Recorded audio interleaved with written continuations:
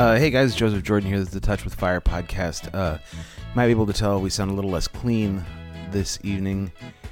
That's because I am injured. I rolled my ankle while out running earlier today, and I cannot record in my recording booth. My recording booth is a little tiny closet about wide enough for my shoulders, so long as I stand straight up, and I cannot stand straight up right now.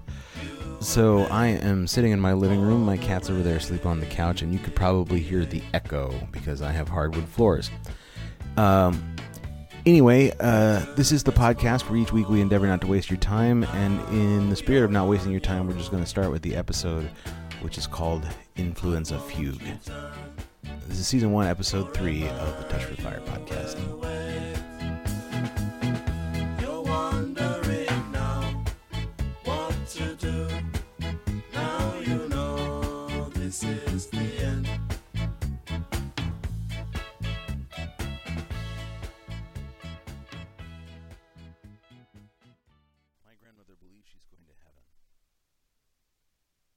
She's never said as much to me, but her house is liberally decorated in Christian art and memorabilia, and a large print Bible is one of the few books that she owns. Her Christianity is the plain Protestant Christianity of the lower Midwest, and I think it's given her comfort over the course of what has been both a long and a hard life. Hard because she grew up in a poor family at a poor place at a poor time. Hard too because she married twice, each time to a man whose flaws exceeded his merits. And hard lately, because she's outlived all of her friends and most of her sisters and brothers, and is left with her two sons for company.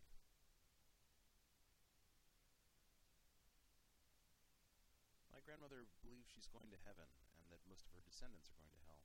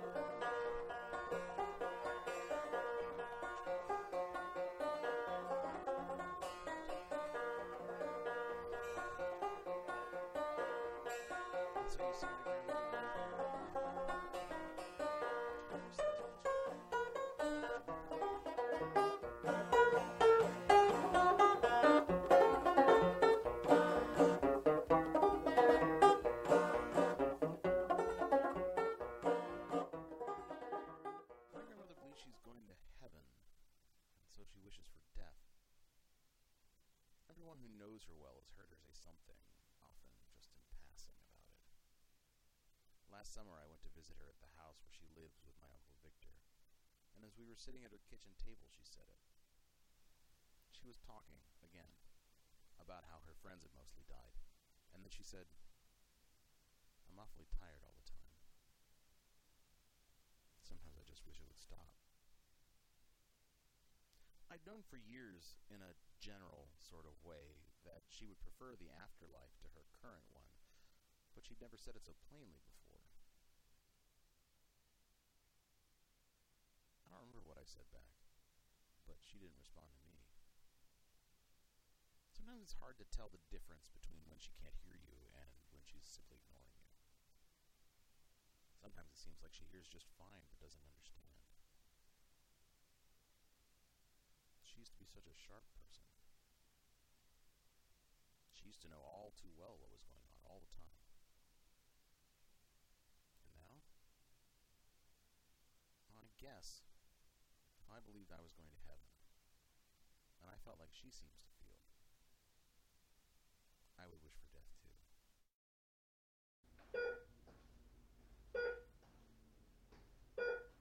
My grandmother believes she's going to heaven, and yet she refuses to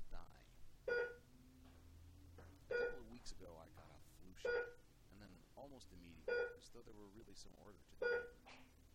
I got a text message from my dad saying my grandmother had the flu and was in the hospital. I had to go see her right away. I tried to hint to my dad that I had other plans, but really I was just afraid of the hospital. But it took me this morning to go. When I got there, the nurses made me put on a mask and gown and gloves before I was healthy. I wasn't going to give anybody anything. They said the mask and stuff was protection. I might have a flu shot. So the flu shot wouldn't be my 93-year-old grandmother had was so terrible that they had to protect me from her. Inside, I found her lying in bed, slightly reclined. She was never a very big person. She was so tiny, like a drop of vinegar in a bathtub. My parents were both there, sitting by her bed. My grandmother looked at me, but she didn't seem to recognize me. Later, my dad told me that she thought I was a young pastor from her church. I learned that she'd been delusional previously. She'd called my Uncle Victor to me and told him she was in prison. Even now, she wanted to leave, but she couldn't remember she wasn't supposed to. Every 10 minutes or so, she would feel the bucket off her sweating body and turn out of bed. My dad would have to hold her down and explain as best he could that she couldn't go anywhere. She had her opportunity to go to heaven.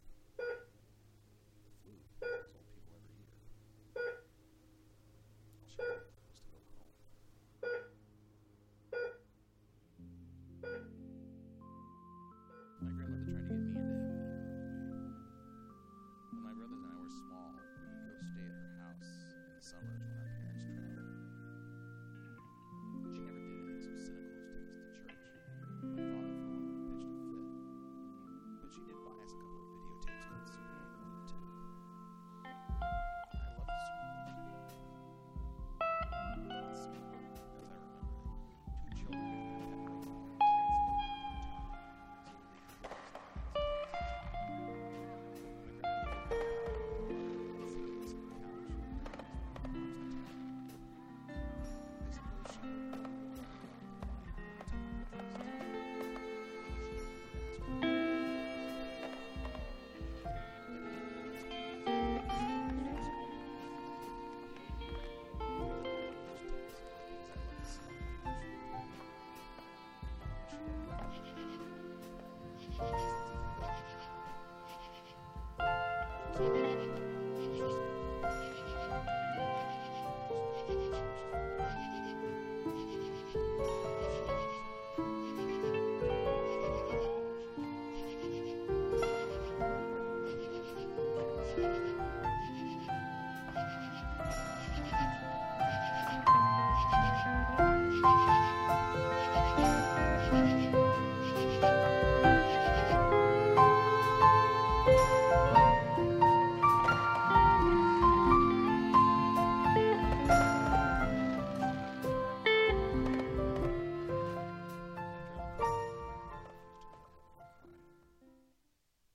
go over the Bible and tell me the truth.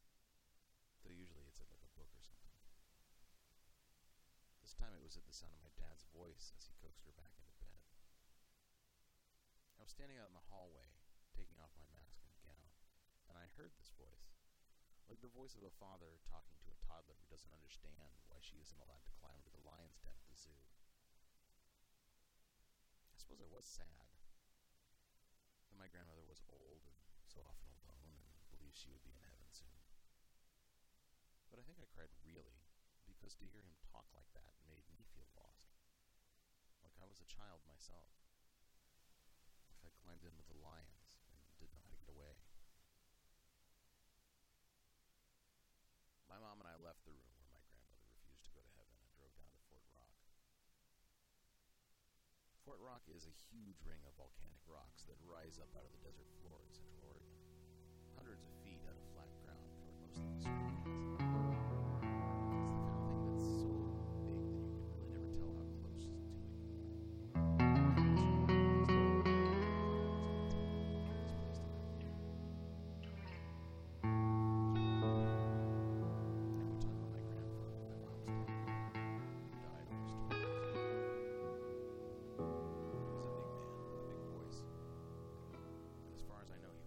He didn't believe he was going to heaven. He believed in justice, the inviolability of fact and money. The only thing he really had in common with my grandmother was his hardness. Long ago, he took me over and told me of its geologic features in his old Western voice. Like him, I believe in ghosts.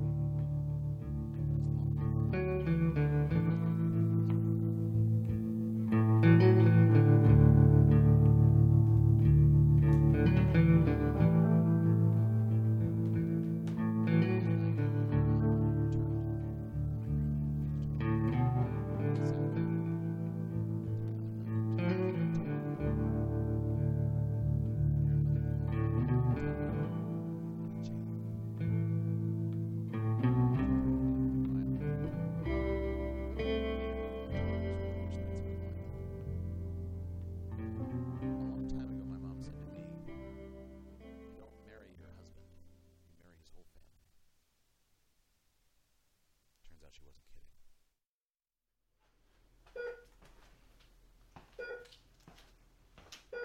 I had intended to submit to go to the funeral. My grandmother refused to go to and meet her jailer.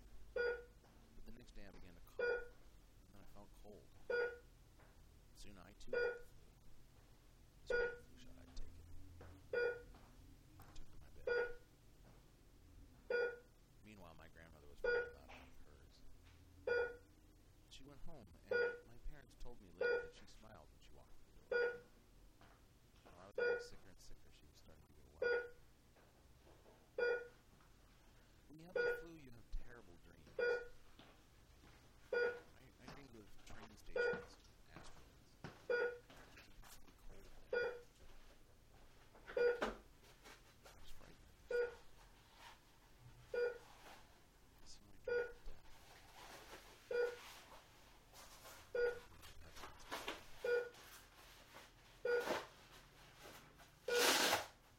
My grandmother believes she's going to heaven, and I hope one day she does. A lot of things have happened in the last year that made me understand better the yearning for heaven, even if I don't believe in it more than I ever did. I wonder sometimes if it makes her sad that she doesn't believe my dad or mom or any of the rest of us will go to heaven until we think. That's the secret.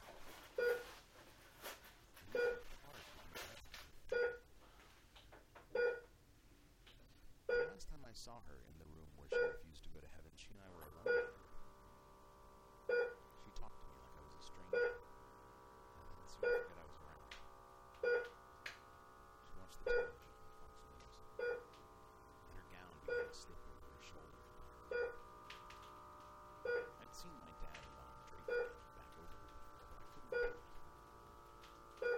Before long, I could see a very pale patch of her torso, much more of my grandmother's nude body than I'd ever wanted to see. I was frozen in place, worried that if I moved, she could see I was there and be mortified.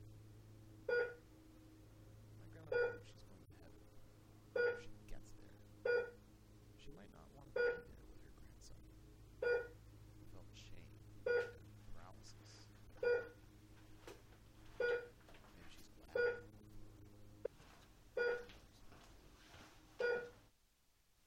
Even if there is a heaven, I'm not going there. I think that's fine.